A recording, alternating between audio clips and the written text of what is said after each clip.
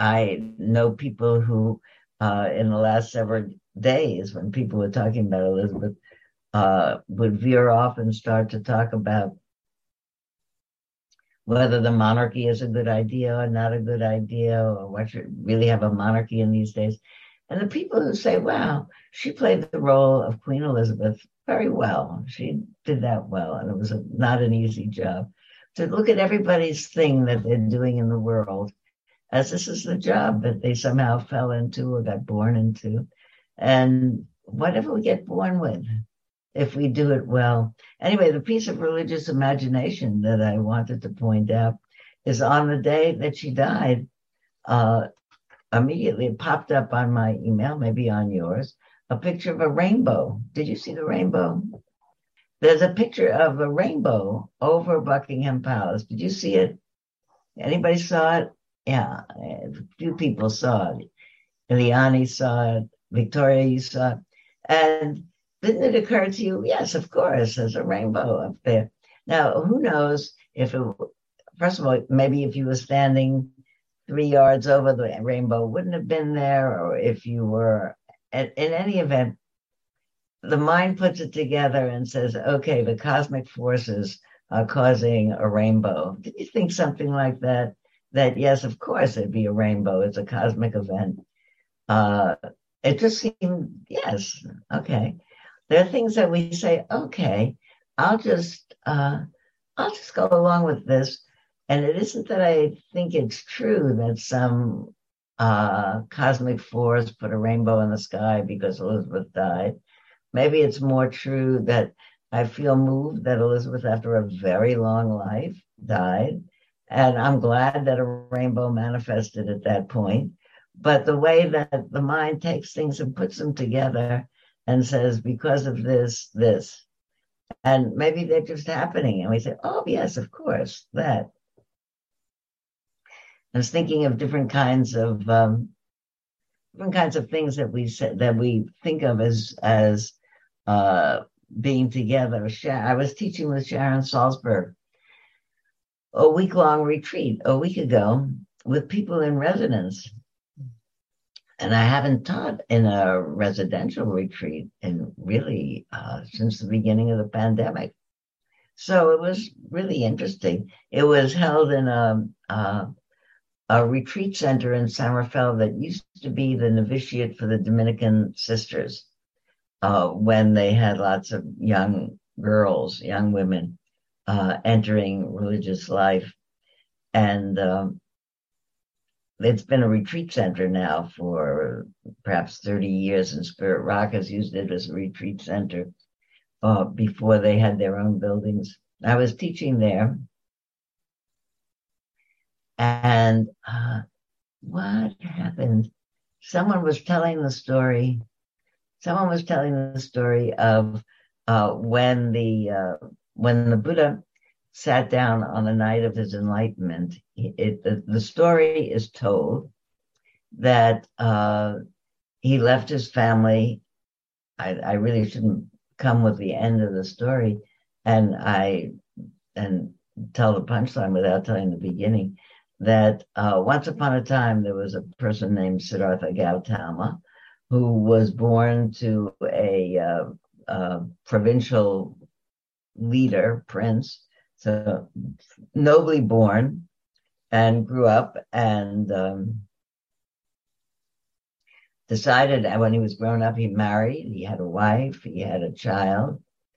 And at some point, he had an experience of being able to, this is a story, go out from his palace grounds.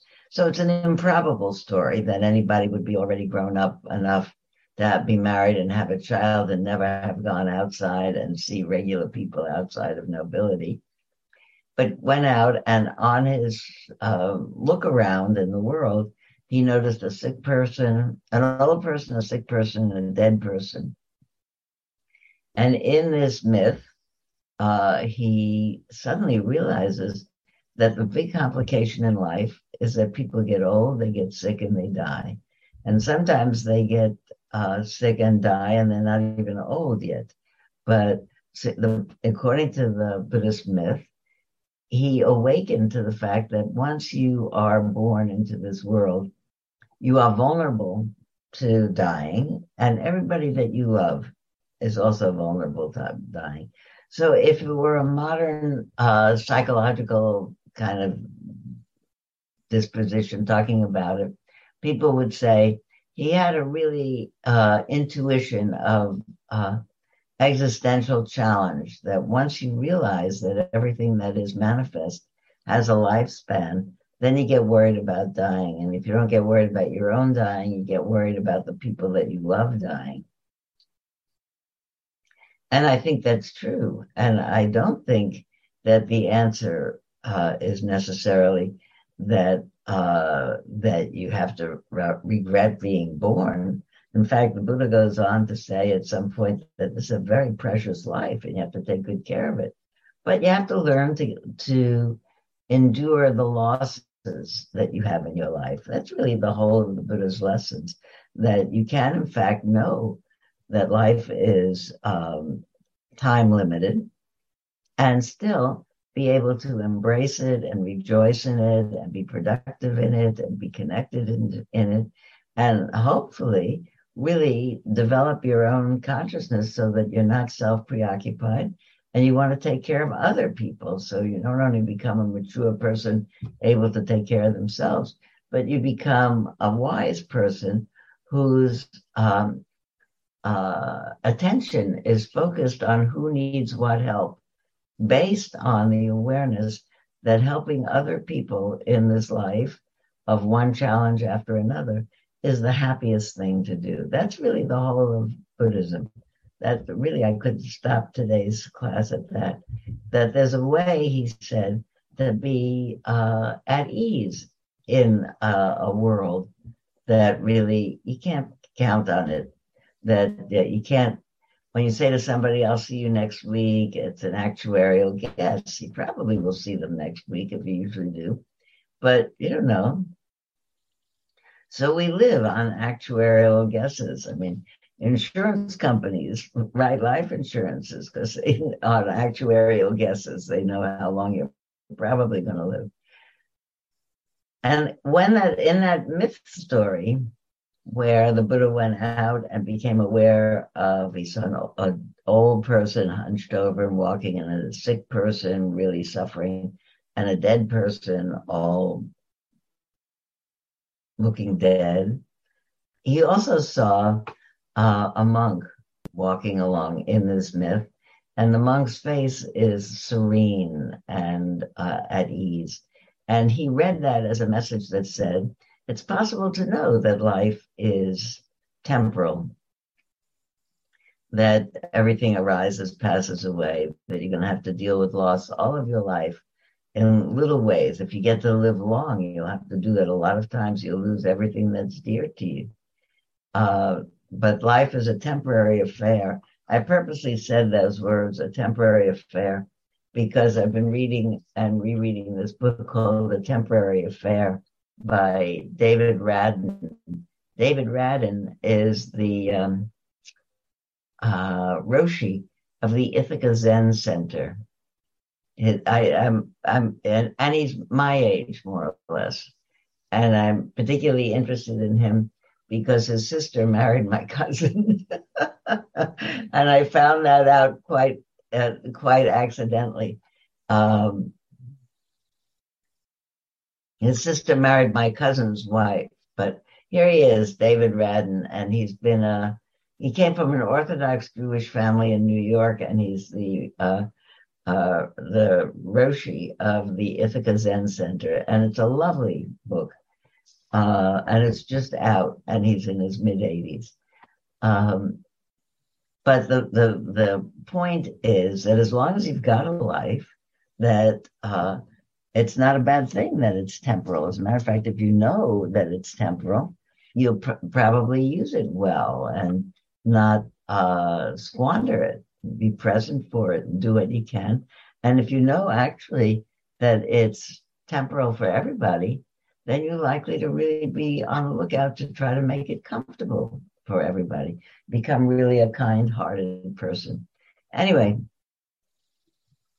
that image of the Buddha, of that he got out of his castle and he went out and he saw this, and he did not go back to his wife, he and child, that he said, I now have to figure out, how do you get a mind that can grapple with the fact that anything that you invest your heart in makes you vulnerable to loss.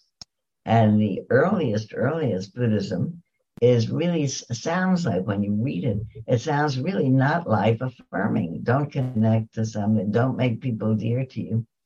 One of the lines from the early teachings is, anything that is dear to you causes pain because you can lose it. Well, that's a very early teaching, and the other side of it is that we could lose anything that, and will, in most cases, lose what's dear to us. But the slightly developed continuation of that in the evolution of Buddhism is that you can do it, that everybody does that. We all have the same task of getting used to the fact that even though life is beautiful and wonderful and spectacular and amazing, that it's got a lot of serious challenges. And the most serious challenge is losing people, losing ability, losing one's personal health. And that the promise of paying attention is not like it's a guarantee of long life, but it's a guarantee of enough wisdom to be able to say, well, this is what's happening, and let's see what happens next. What can I do as long as I'm here? So that's really like the overview of Buddhism. But it has these stories that are really interesting. Like, I don't think the Buddha went out one night and that he didn't know as an adult man with a child and a wife that regular people died. Even if his mother and father had not died before. It's clearly a mythical story. Didn't go out of his palace until he was 28 years old or something. But it's better as a myth, in a certain way. Or maybe you don't think it's better as a myth.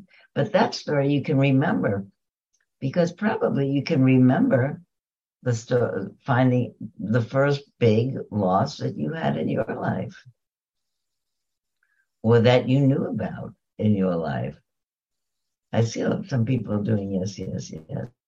Somebody died in your family and you saw your parents cry. Maybe your grandparents died and your parents cried.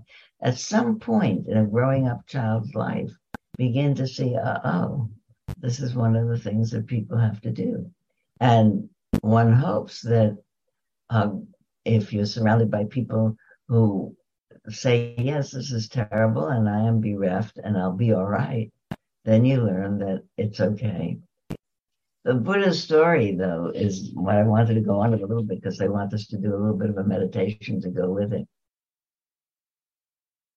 Is that the end of that very story is that he did not go back home to his son and to his wife, which many modern people question and don't like so much, that he really abandoned his family.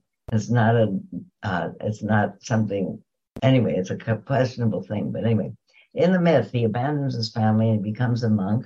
And he says, I'm not giving up on figuring out, how do you do that? Even if you know what's true, how do you still decide, okay, I'm going to stay in this life? And in the story, he does 6 years of training with one monk and another 6 years of training with somebody else. And then he goes to a particular place in Bodh Gaya, which is still a tourist place. People go there to worship, to be there. And presumably he sat down on a certain tree. And he says, according to the story, I'm not going to get up until I figure it out. How do you make a mind that can deal with loss and can actually be all right with it and say, this is a temporal affair, this life. You don't know when it's going to end and how, but nevertheless, I'm going to love it and do something in it and make a difference in it and be available to take care of other people in it. And when he sits down, if you've seen, you've probably seen icons of the Buddha sitting. The one that you often see is the Buddha sitting cross-legged, and he's got one of his hands like this in this mudra, and he has his fingers on the ground in front of him like that.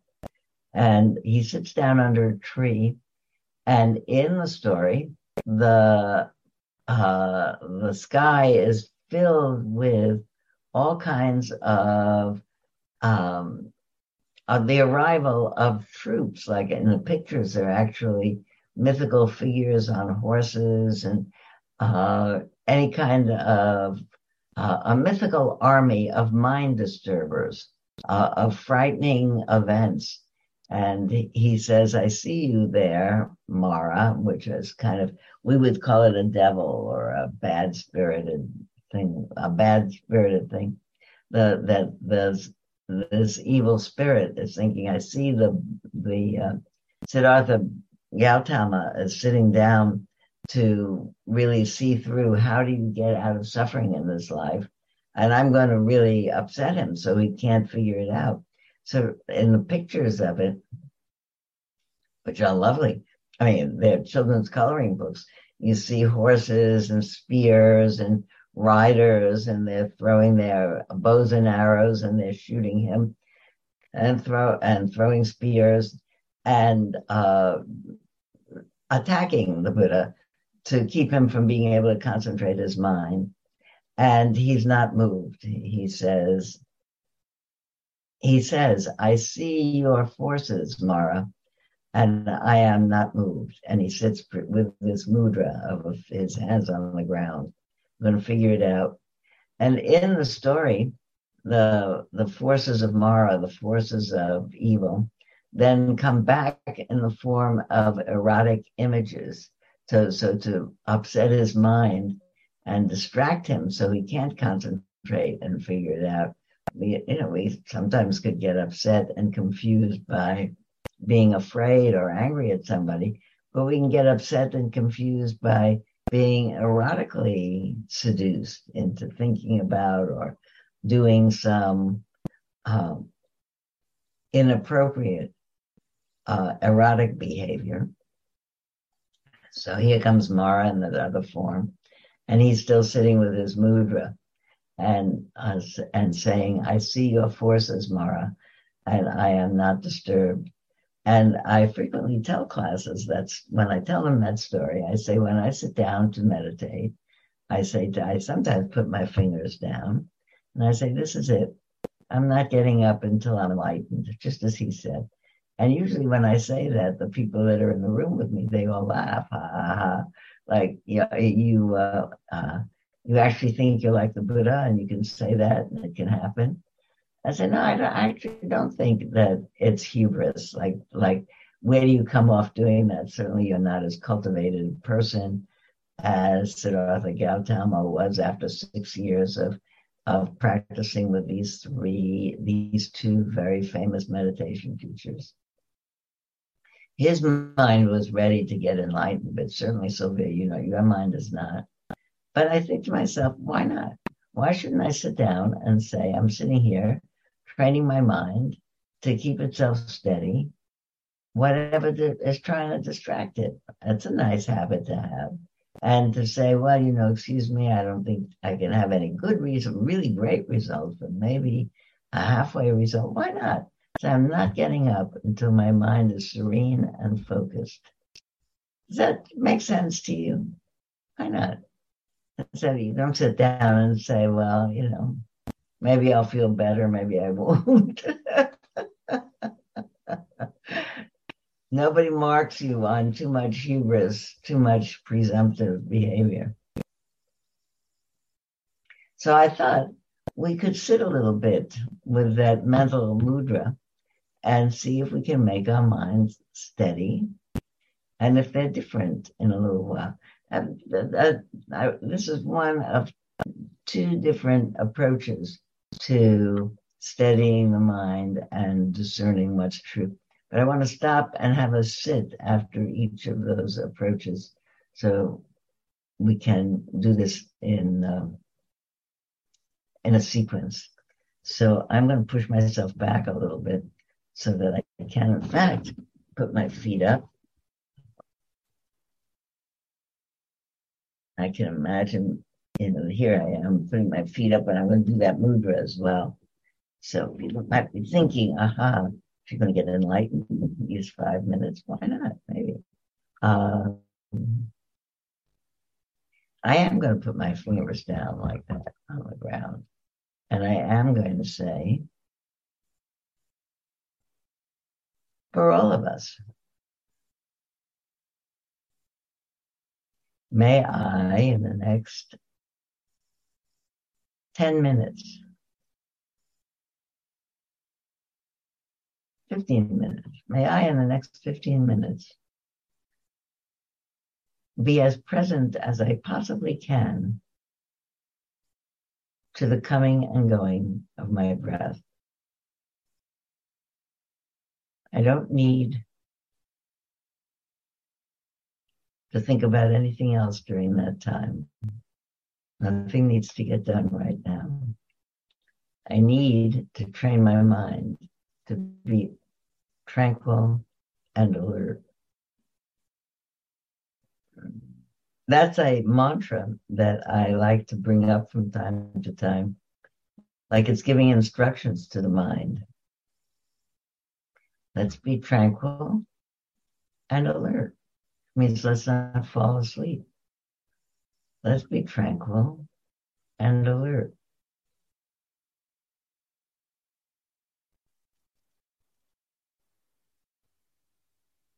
Feeling the breath come in and out.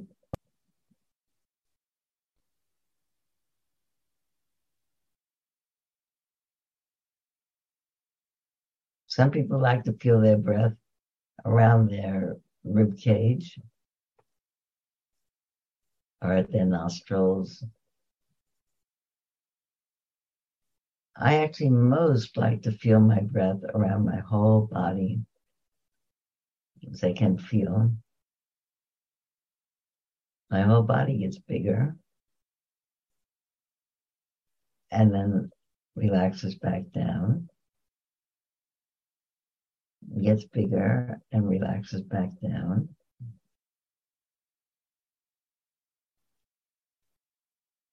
And bigger, and then it relaxes back down.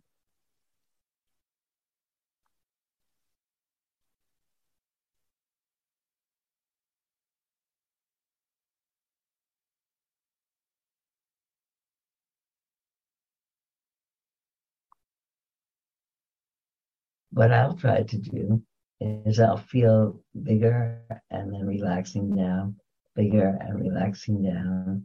I'll try to feel that in my whole of my body. And if I keep those notes going in my mind, because if I become untranquil, then I have to notice that too. If I become sleepy and I'm not alert, notice that too.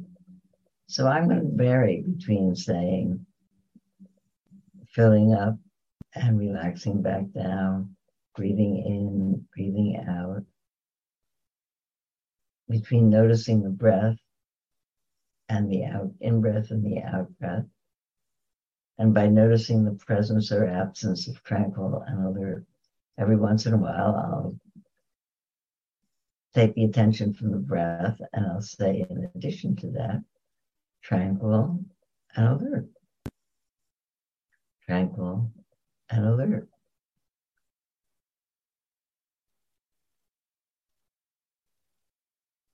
And I'll hope that that intention in the mind registers in my body and mind so that I feel myself to be tranquil and alert. Okay, we'll sit for 10 minutes now.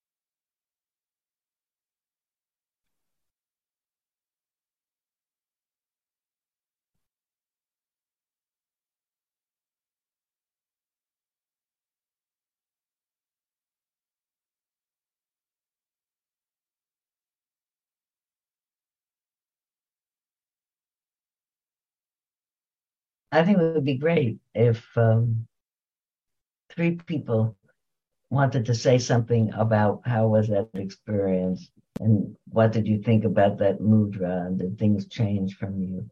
And what did you discover? What did you learn in those 12 minutes?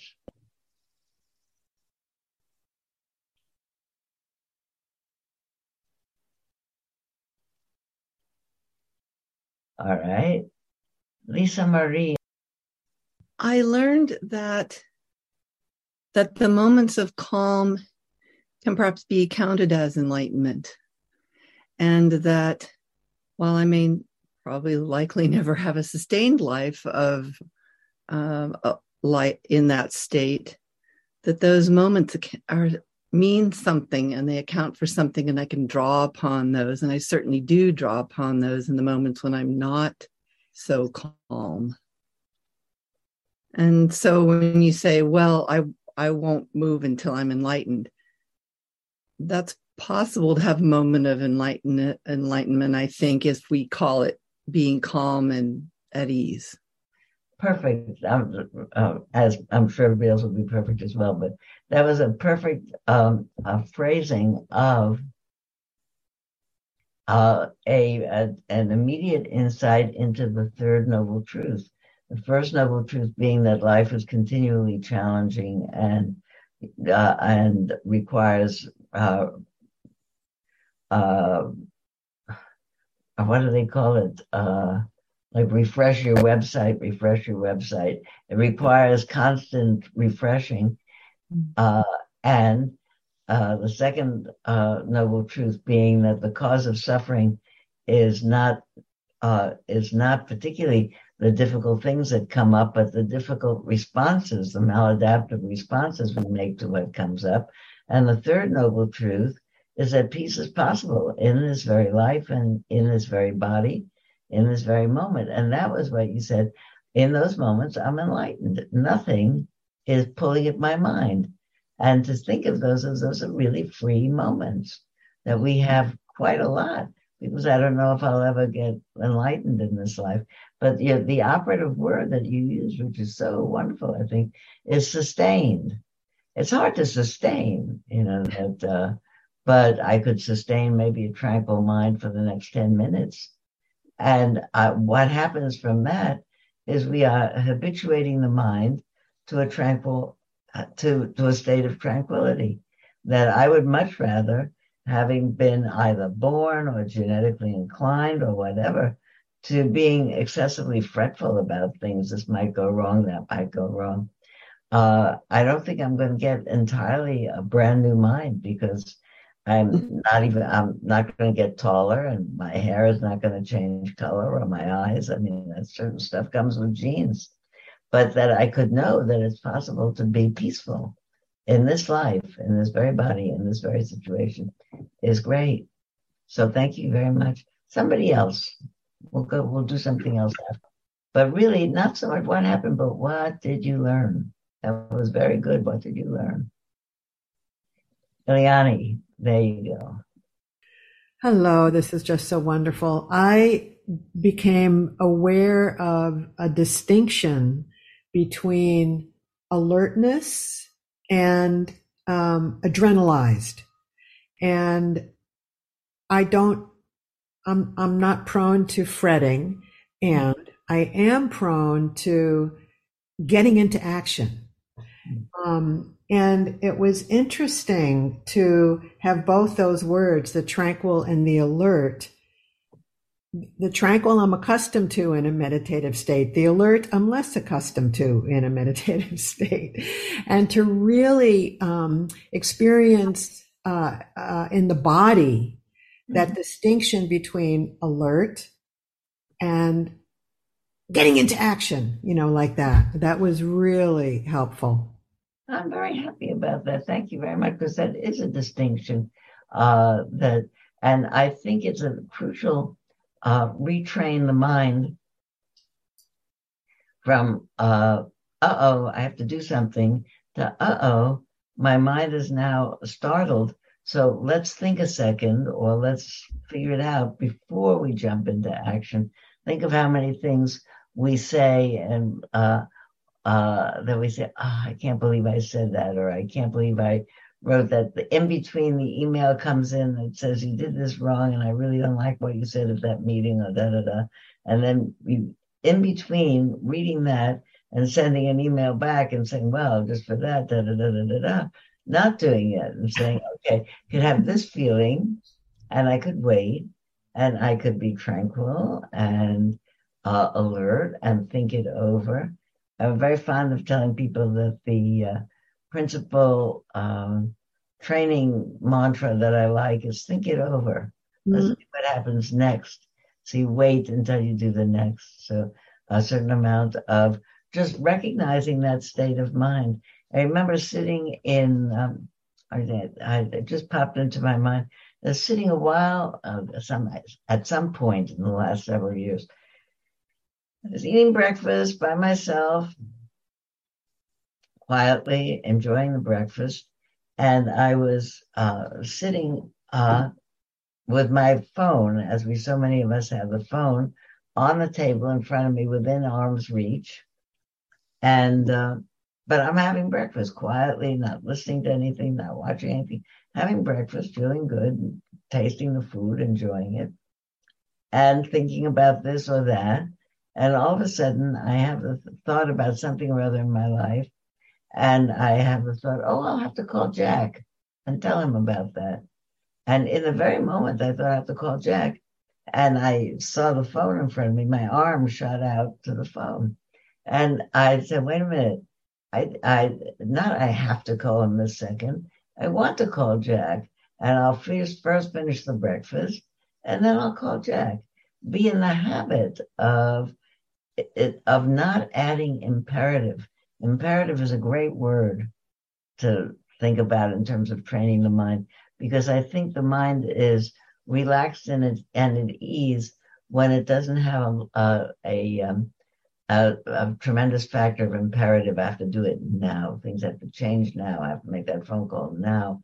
I have to cross the next thing off my list off now, and give the mind a chance to breathe in between making the next decision.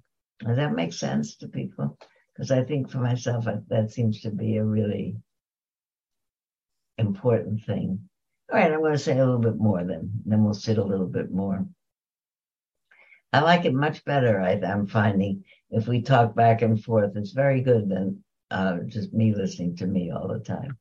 We'll talk a little bit more about religious imagination. So we want to talk about that. The fingers down. We want to talk about that rainbow must have been because Elizabeth died. In the Hebrew calendar, we are in the last lunar month of the year. Many of you know, whether or not you were born into or became into the Jewish tradition, that somewhere in September, late September, comes the holiday of Rosh Hashanah, which means the beginning of the year, the head of the new year. So it's just like we go November, December, January, February in the worldwide calendar. The Jewish liturgical calendar is built around another 12 months. And by the way, it doesn't have, that calendar does not have a leap year where you put an extra day. Every 7 or 8 years, you have a leap month, and it catches up with itself. So it's every 6 or 7 years, you have the equivalent of January, February, March, April, May. You just do March twice, more or less. It's about the third month into the year. Works out. But I'm talking about religious imagery, because this is the part of the year. You know how when it comes to in December, after Christmas, or maybe along in that time of the year, people are thinking about making New Year's resolutions, like on the first of the year. I'm going to give up sugar or give up caffeine, or I'm going to start sitting for an hour every day, at least a half hour, or I'm going to do this, I'm going to do that. And you make a plan for a New Year's resolution. I think there's a feeling that comes with some imagery about it's new and it's a beginning. That if I have a feeling that I want to stop drinking caffeine, or I want to start having a sitting practice of 2 hours a day, I don't have to wait till January 1st to do it. I could do it tomorrow. I could start today. But there's something about starting fresh. I think because we get new calendars, or we turn over a new page. In the days when we used to buy calendars, they were beautiful. Nobody buys calendars anymore because it's all on their electronics. But every year you got a new one, and it was right there on the wall, and you turn the pages. And there's something about starting over. I've been thinking about that. I wanted to think about that and tell me later what you think. Because I think that there's something that picks up the heart about it's a new something. Babies, I think, of all species, are so inspiring to look at, because you think, here's a brand new, fresh thing starting all over again. So that when I am feeling in a not such a, if I'm feeling in a disappointed or a not great mood, I look at photos of my great grandchildren, and I feel great because here they are, young, and their lives are beginning, and I have a sense that mine is coming near to the end somewhere. But here are, people every day are borning and dying and borning and dying. And he's beginning new things. It's maybe a leap of imagination, but I love books of pictures of puppies of all different, a lot of people are smiling. Dogs of different breeds have puppies that look like them. And as adults, they might be not the most attractive dogs. And well, everybody has different feelings about what's an attractive dog. But puppies always look fantastic. And I think because they look like miniature, what they're going to grow into. And there's a sense of starting fresh. Here's a new one. Do you have that feeling? Am I talking into the air? Or put up your hand if that makes sense to you. Like puppy pictures. Who likes puppy pictures? There you go. There's something about it's new and it's fresh, and I'm starting again. And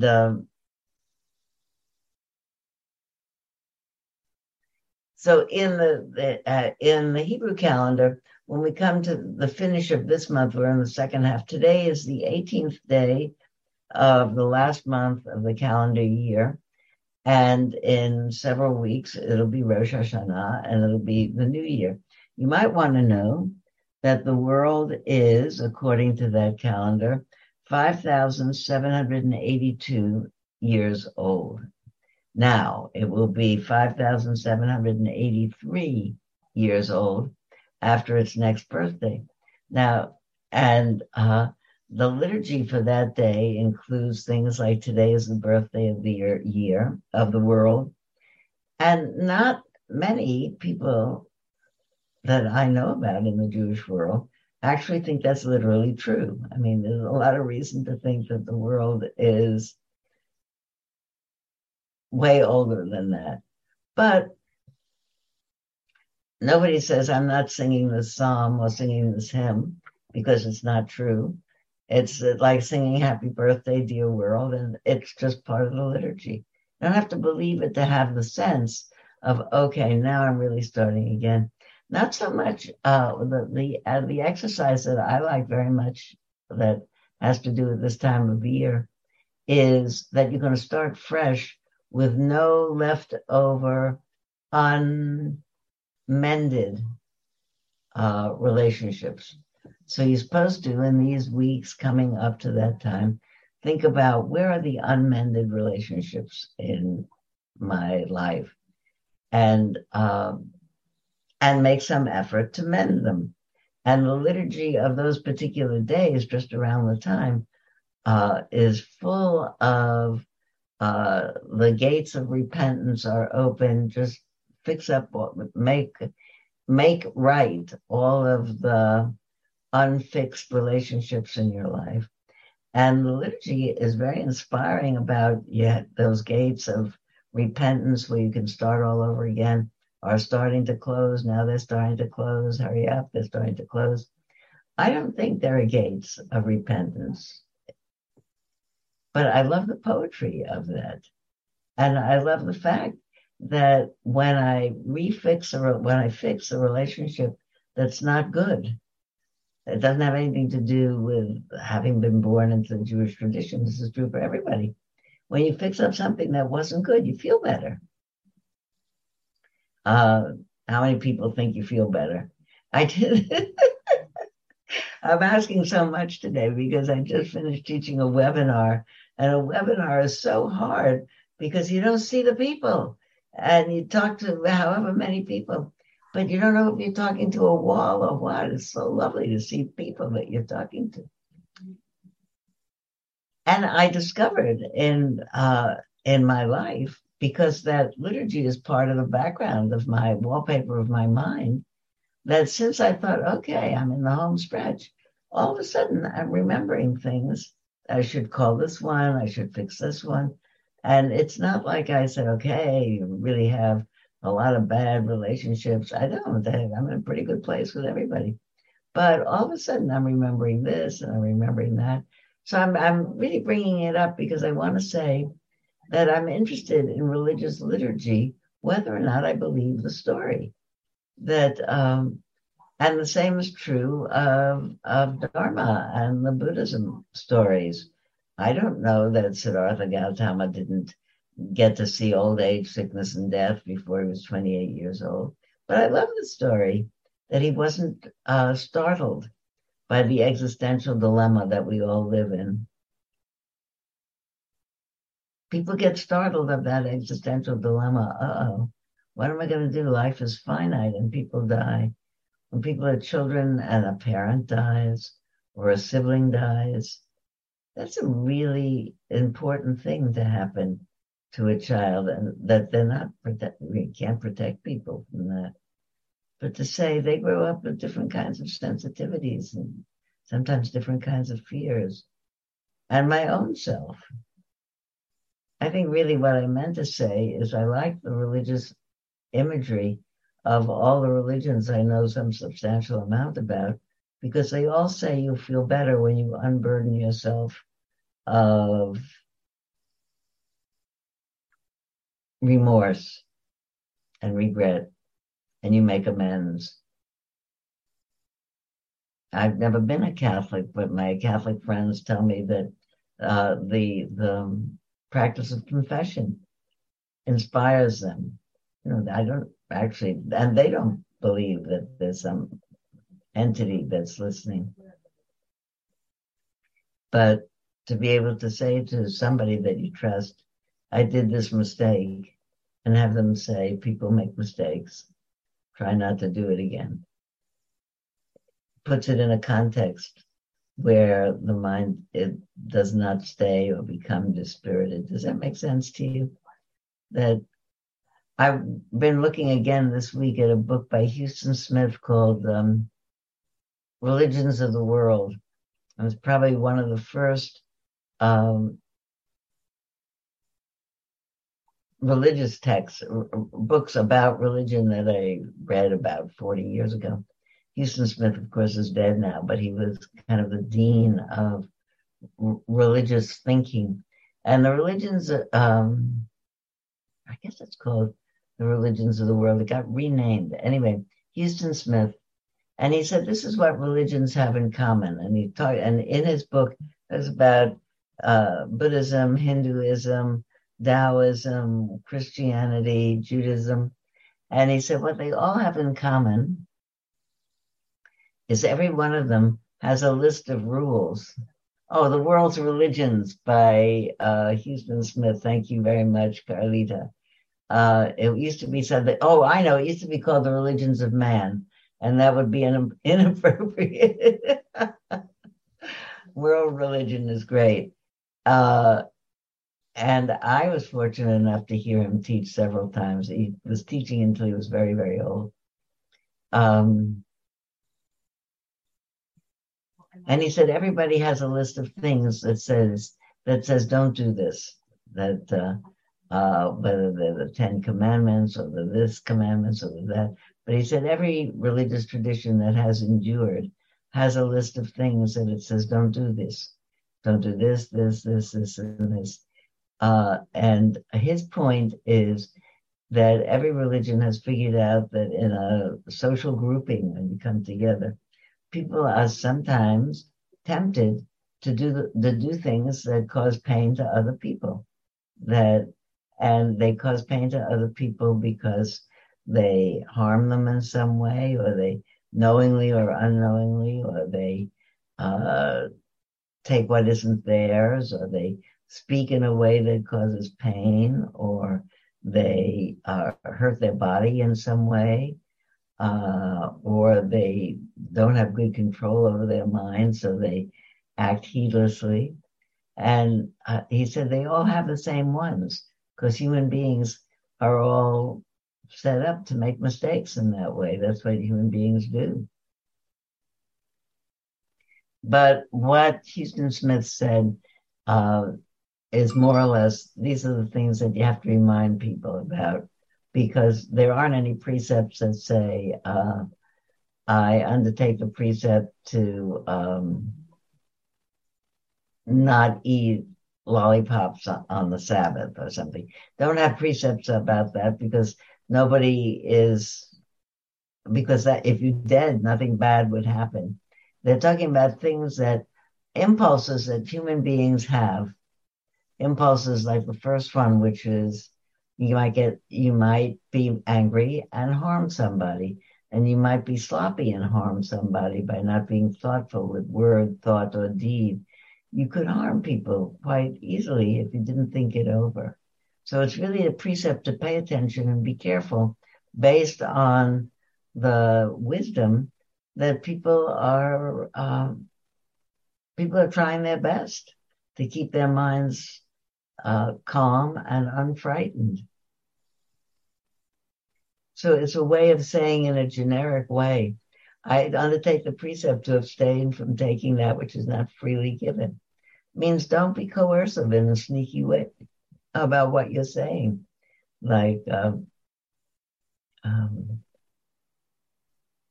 if I am really tired, I remember thinking about this. I caught myself several times, maybe more than several times. I was married to my husband 66 years when he died 2 years ago. So we had a long life together. And I can remember discovering that I would sometimes say, oh, I'm so tired. I had such a long day today. And trying to set him up to say, don't make dinner, I'll make dinner, or let's send out for dinner, or I'll wash up the dishes. Where it would have been much better if I would have said, you know what, sweetheart, I really don't want to make dinner or clean up. What do you suggest we do? That would be straightforward. That's not taking what isn't freely given. That's setting up the other, coercive speech. I undertake the precept to abstain from incorrect speech, which of course means from telling things that aren't true. Also, it means telling things in a way that they might be true, but wouldn't be helpful. Truthful and helpful is what the Buddha said, that you don't have to say every single thing. There was a long period in psychology when the in thing was to let it all hang out and tell everybody exactly how you felt about them. And it didn't work out so well. It has passed in psychology. It was very trendy in the 1980s, but not anymore, because you hurt people if you just don't think about what you're saying. And to take the precept to abstain from incorrect sexual expression. People who are monks take a precept to not be sexual. But for people who are not monks, sexuality and is part of a person's life. But as we all know, not always expressed in a way that doesn't cause pain. take advantage of other people, exploitive, and I undertake the precept to keep my mind free of intoxicants of all sorts. So, truth to tell, this is my annotated layperson's precepts.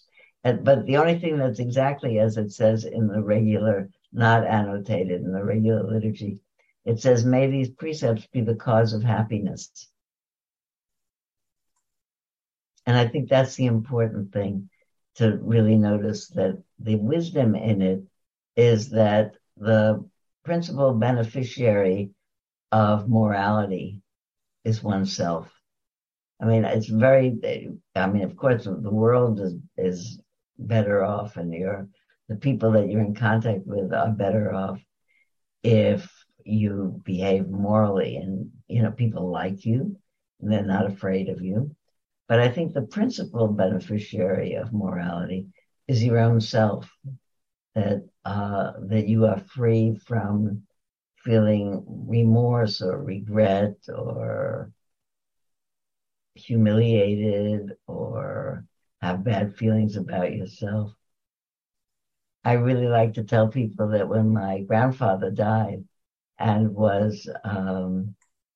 he was 98 years old when he died, he said, after I'm gone, there isn't going to be anybody who has anything bad to say about me. And he felt very good about that when he was old. He was very careful not to hurt people. Since I don't keep a list of what, as you can see, I'm just talking to you. I don't have this all exactly written out. I'm thinking to myself, I don't know if I ever told you the story of my grandfather and the oranges. Did I tell the story about my grandfather and the oranges? Who knows my grandfather and the oranges? Cindy knows. Judy knows. I have to look on the other pages. No, a lot of people, their picture is not there, so I don't even know.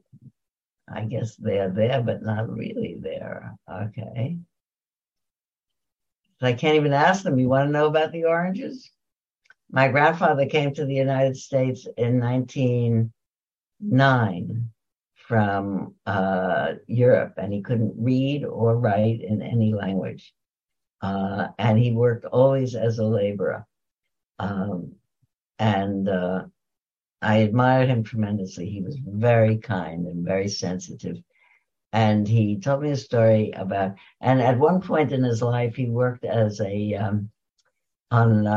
a gas station, which then were called service stations. You went and they pumped the gas for you, and they put air in the tires. And so he did that for years, actually. And he himself did not drive a car. And I asked him about how come, since he's working in a service station and he knew about cars, I guess he had certain ability as a mechanic with cars, but he never drove a car. And he said, when I first came to the United States, I was here a little while, and I was riding a bicycle one day. And on the bicycle, I bumped into a woman who was carrying a big bag of groceries. And the bag fell on the floor, and the groceries fell all over the street, and there were oranges rolling all over the place. And he said, I was so upset at having caused that woman pain that I decided I would never ride a vehicle again, because you might bump into somebody and cause them pain. So over the years, when I've remembered him with his oranges, and people have said when they heard that story, which endeared him to me tremendously, but, it was just once, and it was a bicycle. And, he said, never mind, it was once. I saw how much trouble you could cause somebody if you bumped into them with a vehicle that I never drove. So anyway, that is pretty scrupulous, but I love that about him. And I really love that he said, when I get old, there isn't going to be anybody that says anything bad about me. That I was also pleased that he didn't have a bad conscience. And I think he was scrupulously careful not to do anything that hurt anybody's feelings. Anyway, that's the story. I really like the idea that um, attention to one's behavior and recognizing that your behavior is not only the cause of other people's happiness, but the cause of your own happiness. So nobody will have anything bad to say about me means my conscience is clean. And I also realized that because it's this time of the year and that liturgy is come around with now, the gates are open. If you really bring up whatever it is that you you've forgotten, maybe something that you could make amends for. I'm not every day getting up and saying I'm doing a scrupulous moral inventory, but I am aware that I'm thinking more and more about things that, whoa, I forgot about that. I forgot about that. And I'm happy about it. I think that it's a sign for me that human beings are, I take it as a sign.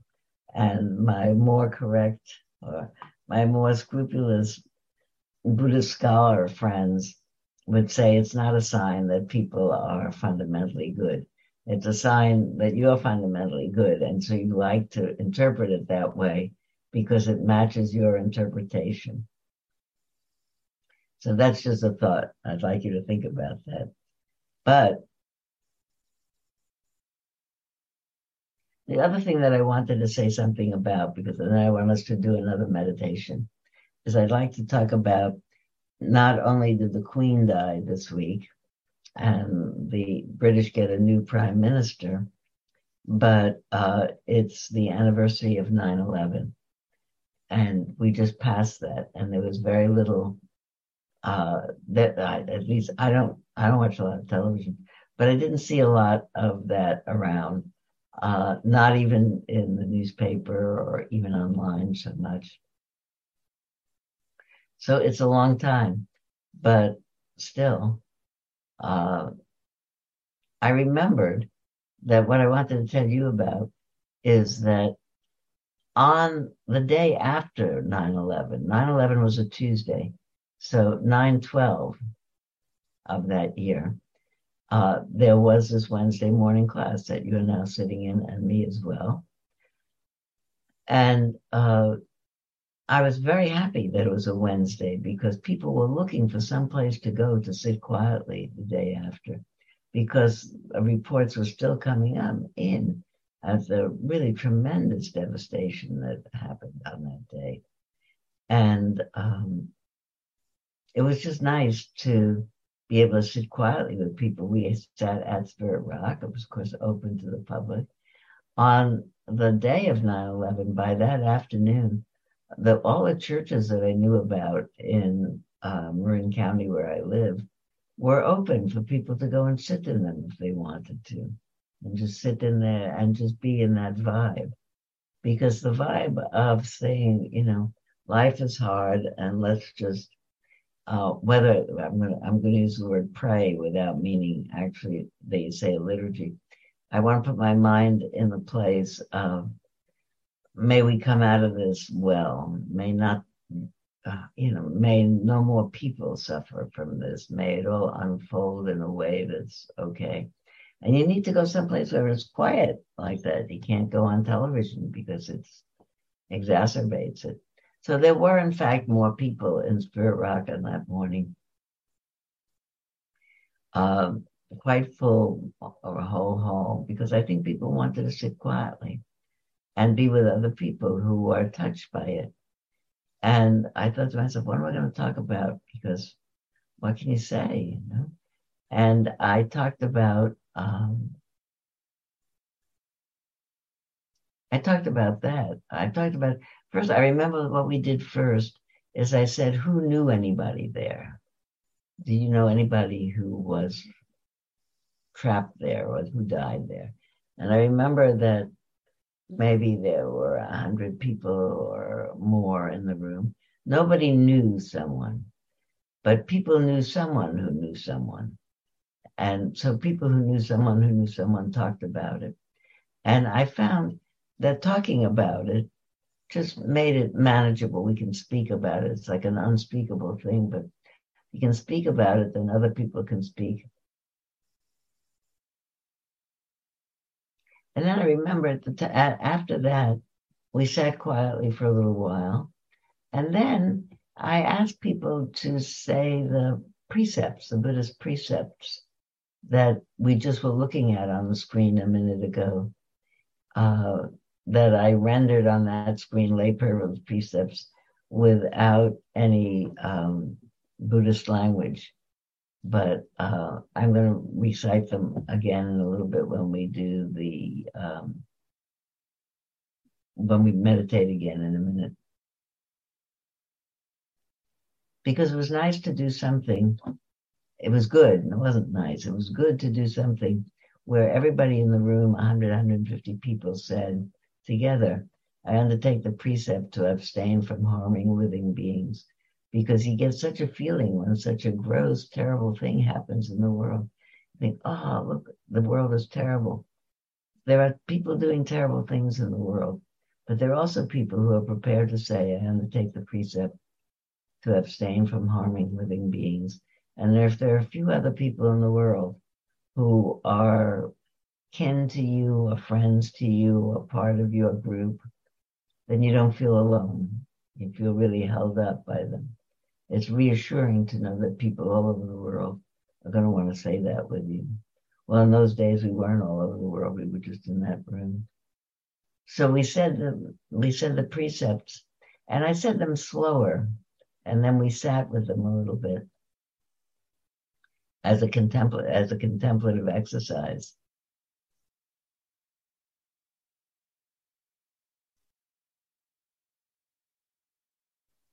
And what I discovered since then is that if I say those precepts to myself periodically, I don't do it every day, but if I say to myself, I undertake the precept to abstain from harming living beings, and then I just sit there for a little while, that into my mind will come like a reminder.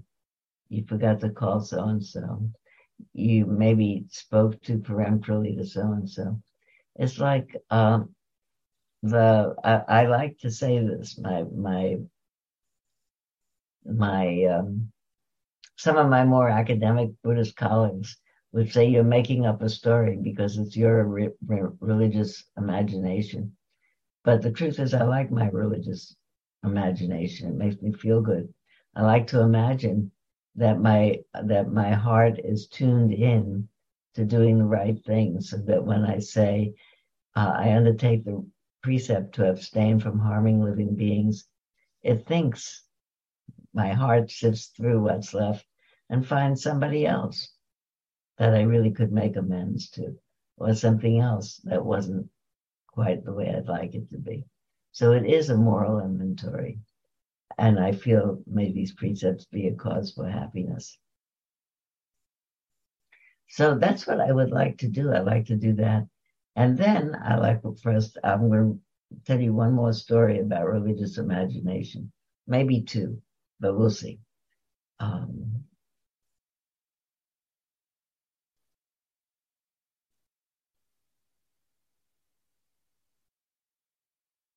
I'm just looking at all my notes. I would have one more thing that I think about the religious imagination. I think we need it. I remember when I was a child, my father would take me to the planetarium in New York City. Remember, the planetarium in New York City is still there. It's called the Hayden Planetarium. It's great. And in one of the main rooms with displays is a room with a solar system on the ceiling, and the 9 rings of what they then considered to be 9 planets. I think Pluto has lost its status as a planet now, but all those rings, and he has the Earth in the middle, and all of these planets going around wherever they are. And the further out they are, maybe the slower they are, but whatever. And I remember standing there and having my father explain it to me that we were on the Earth, on that 3rd planet there going around, and that was all the planets that were around us. And I said, what's outside of that? And he said, well, there are other stars And I said, what's outside of that? He said, well, there's just more of it. I said, well, where is the top of it?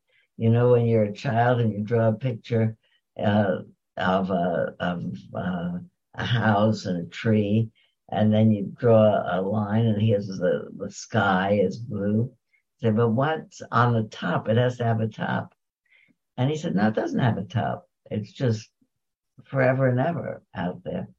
And I remember being unnerved by the fact that we were on a little planet, on a little ball, just in the middle of the vastness of space, or something about that.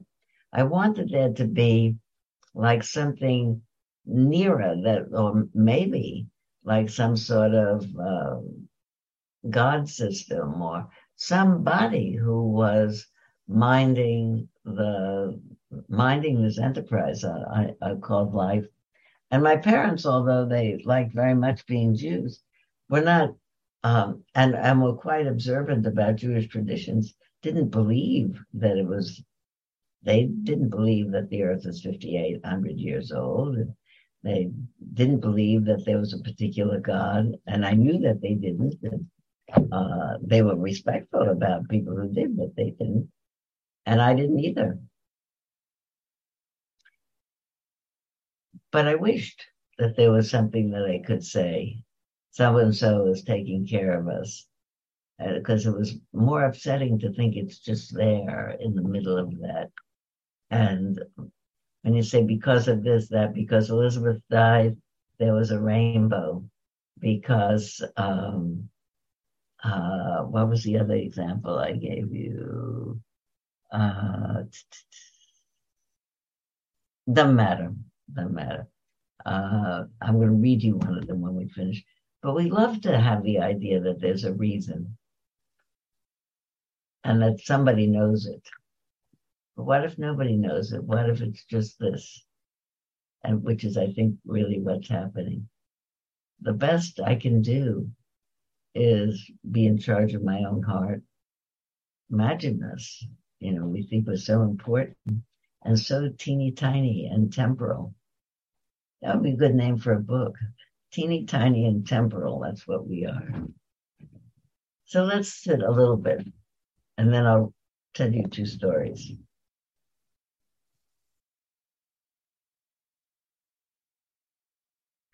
Sit in a way that's comfortable for you. Take 3 consecutive long breaths in and blow it out.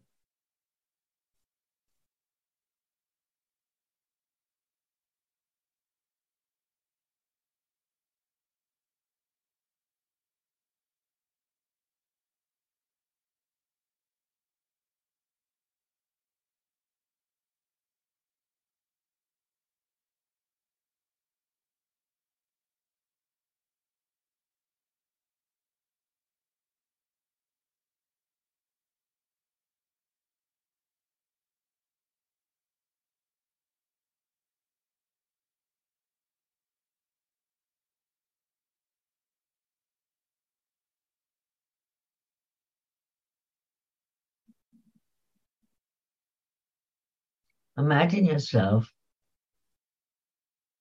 as you are, sitting in the middle of your life. You're sitting in the middle of your body, or around it, or who knows, but your awareness is certainly bodily focused.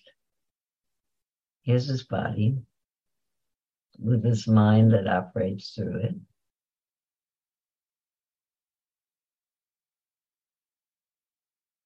You're sitting in your house, or wherever you're sitting right now.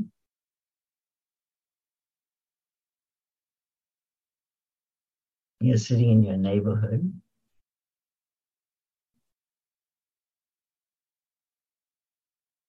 Your neighborhood is wherever in the world it is.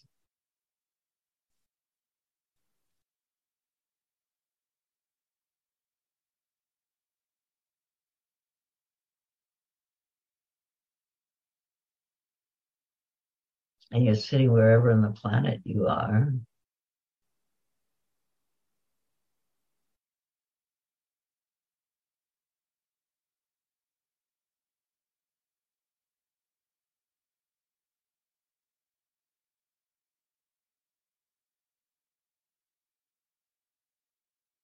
sitting almost on the equinox of this year, so that everybody on the planet has more or less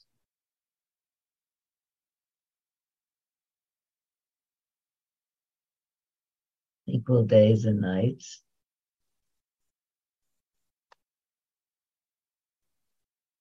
I wonder if that's true. I think it's true. Yeah, that's true.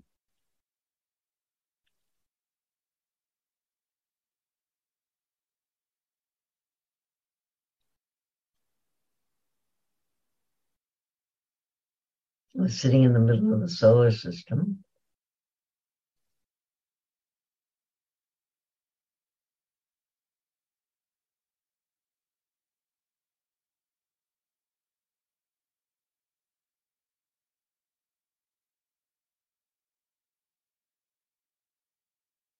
We're just sitting in the middle of the universe.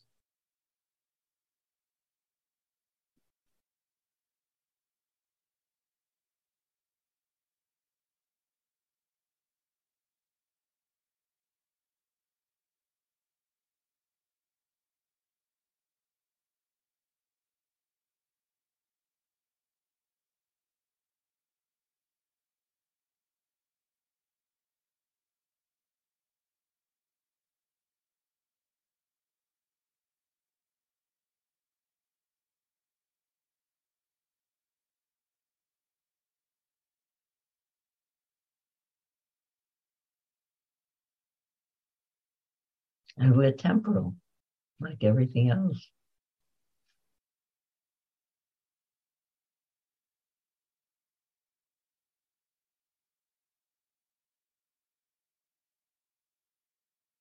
For me, there's something very magic to think that all over this globe, in the middle of this vast space, people are borning and dying every minute and moving along between the borning and dying. And each of us is part of that.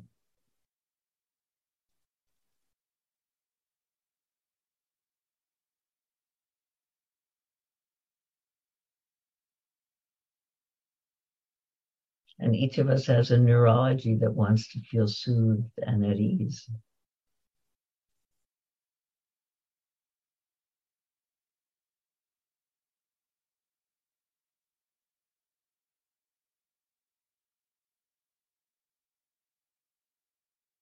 May all beings be peaceful and happy and come to the end of suffering.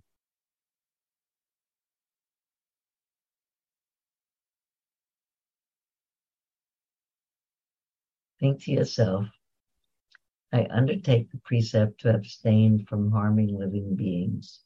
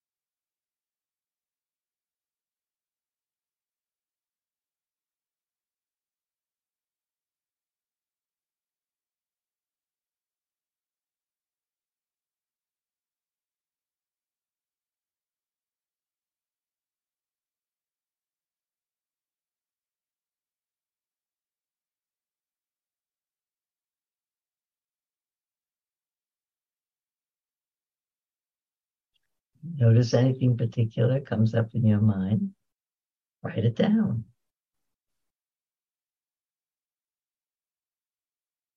And then close your eyes.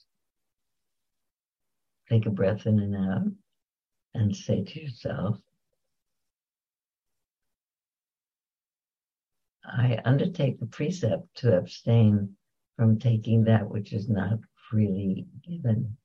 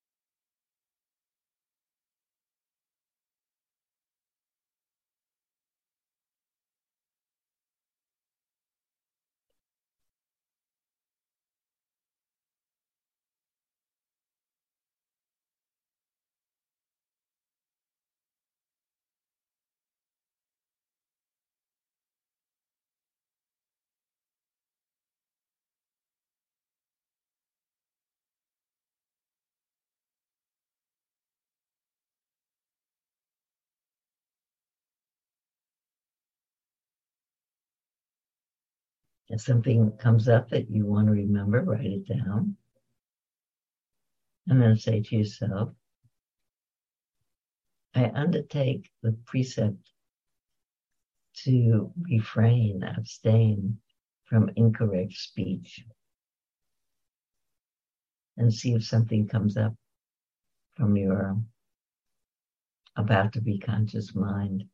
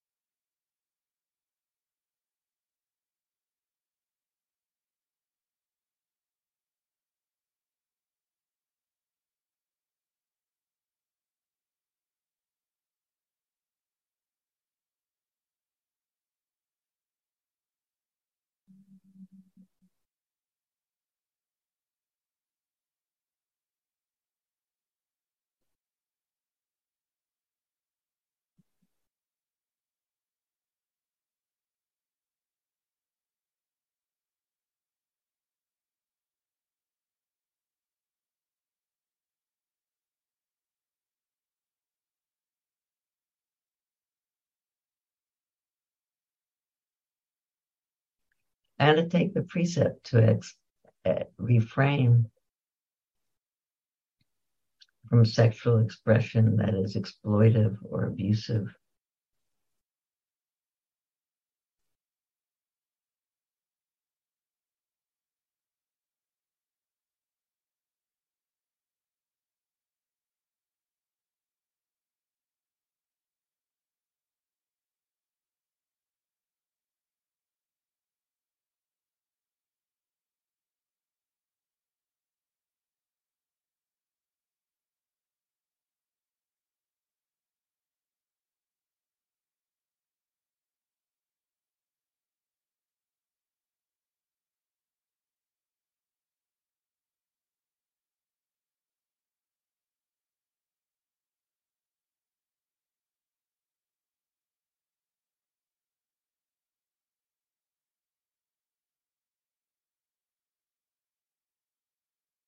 I undertake the precept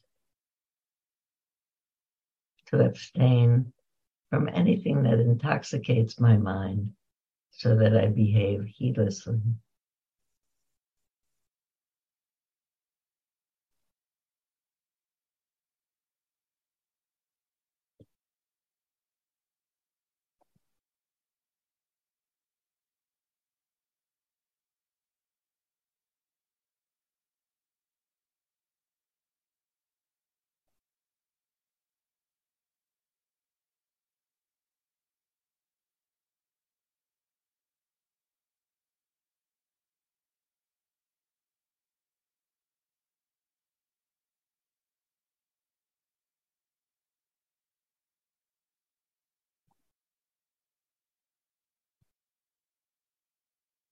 May these precepts be the cause for happiness.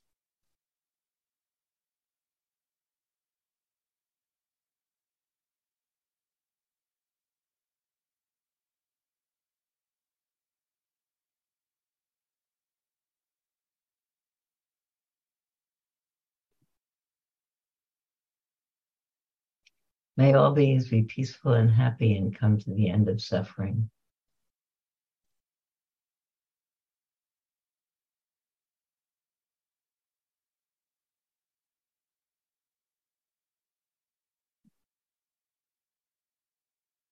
Well, open your eyes and look around at all the people in the room that you see.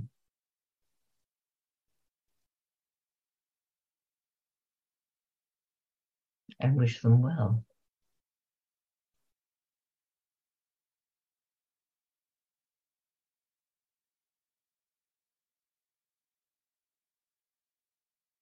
I would love it if somebody wanted to say something about their experience of precepts as a meditation.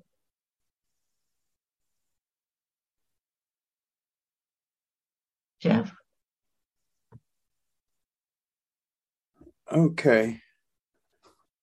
The experience of trying to live with the precepts and trying to live that way, and the contemplation of living that way seems for me to inevitably lead to this little tiny short phrase, the bliss of blamelessness. I'm about to be 70 years old, and for a long time, I'm not proud of it, but it is a fact that for a long time I broke laws for a living. Many of these laws have changed so that you can now go to the store and buy what I used to sell. But at the time, it was quite illegal. And there's a funny thing when you don't have an illegal substance in your car, you don't get worried. You're not very worried about getting pulled over. And that sort of thing extends all the way through the speech, action, right, livelihood, et cetera, and so forth. The more of these things that you pile up, the ease and comfort, how much easier it is to be calm and collected. And Sylvia, I was at Amaravati, and one of the things that Amaro said to me was, "Why do you think I'm a monk?" And there is this thing: if you really give up all of that other stuff, you progress to a state of calm that I can see it out there in the distance. But I've seen it on the face of people like yourself. And that's all the time I should take up because I don't really know anything. Thanks.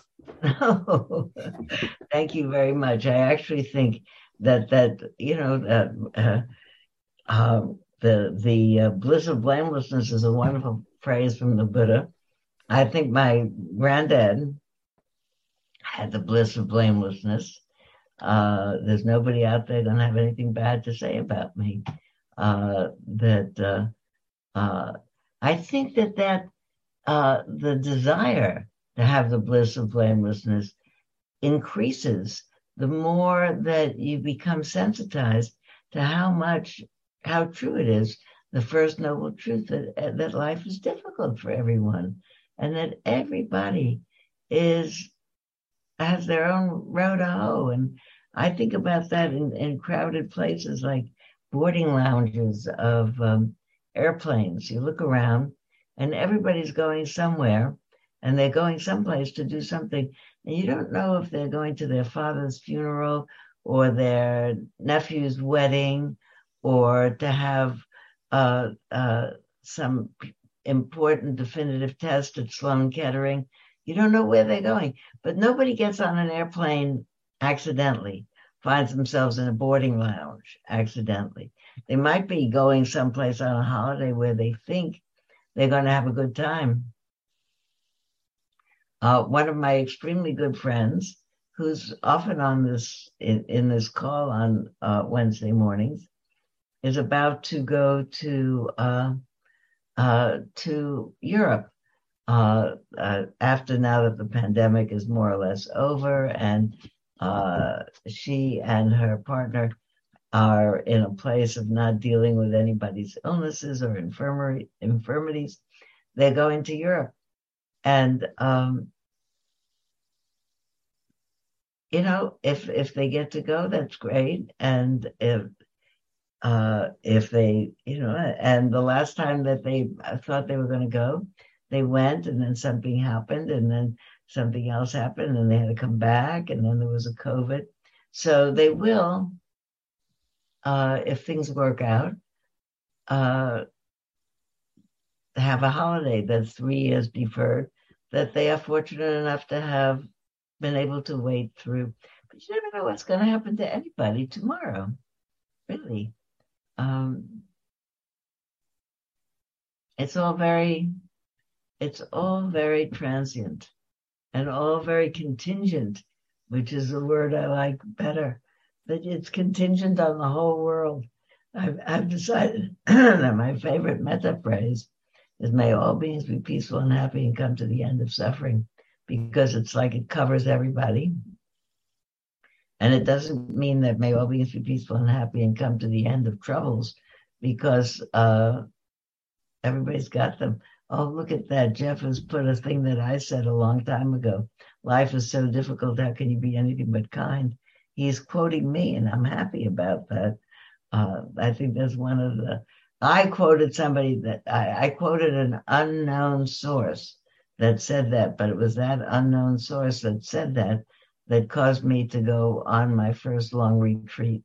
So that's it. Life is so difficult. How can we be anything but kind? Oh, there's Joanne. There you are. Okay. During the meditation, I wrote down 2 things. Flowers bloom, and so do I. Flowers die, and so will I. That's it. That's it. Thank you very much. And so will we all. And what am I going to do? The one line from what are you going to do with this one wild and precious life? Mary Oliver. What are you going to do with this one wild and precious life? That we're, I think that we're calling our friends and saying something good to them and saying, how are you today? And visiting them. And we don't have to do big deals. I'm beginning to think that all of the paramis, all are ways of connecting to other people, and that the operative word is going to be connections. Let's make connections in this world. I think that I'm so grateful for the technology of Zoom that allowed us over these last 3 years to continue feeling at least connected in this way. Wait a minute. Now somebody has put in an app, something from We Croak, which has a terrible name, but it's an app, I know about it, that reminds you of things that reminds you that life is temporal. It's sort of a startling way to say it, but said something like the balance in life is that we plan for future events a year into the future, like vacations, but we don't know that time a year from now is promised to us. Absolutely, we never know. And in moments where I have been, for various reasons, too long to go into now and too complex, everybody has had them. But at times in my life when I felt quite depressed about whatever in my family or about my mind state, I would hear everything through the lens of, that's a crazy thing to say. If somebody said, I'll see you next week, or I'll see you later, or I'll see you tomorrow. And I think, how do they know? You don't know. When my children would go off to school, they say, I'll see you next week, or this or that. We make our whole lives around guesses. But we don't know. But that's the only way to do it, really. The last word, I almost, but didn't get around to, or couldn't think of how to do it. I'm writing it down now in case I do it for next week. The last words that the Buddha is said to have said as he was dying are, move into the future with confidence. That's a nice thing to say, isn't it? Oh, who knows what he said? There's a polytext that says what he said in the language that he said it. It has also been translated as strive on with diligence. This was the translation from Andy Olensky most recently, is move into the future with confidence, which I like very much. You like that? And did you think to yourself, how can you do that? Well, how can you not do that? You don't get extra points for saying I'm smarter than that. It's all over. You remember we started, I said here, the Buddha put down his fingers and he said, I'm not moving from here till I'm enlightened. Why shouldn't we move into the future with confidence? We don't have any better card to play that really, I don't think. Maybe I'll try to talk about that next week. And look at pictures of puppies. Nobody doesn't think they're not going to make it to grow up. They will. And I you know what I think about? I think about when I have a moment in which I think about the politics are looking very bad, and this is looking bad, and that's looking bad, the water situation, and this situation, and that situation, the political situation. Then I think to myself, somewhere in MIT or somewhere at Southern Methodist University or somewhere at Georgia Tech, some young scientist is figuring out how to desalinate oceans in a monumental way. And somebody else is figuring out really how to combat the AIDS virus. And somebody else is figuring out how to calm down the political situation in the world. I don't have to be able to do it my personal self, but I don't have to get pulled in to not be believing that it could happen. In fact,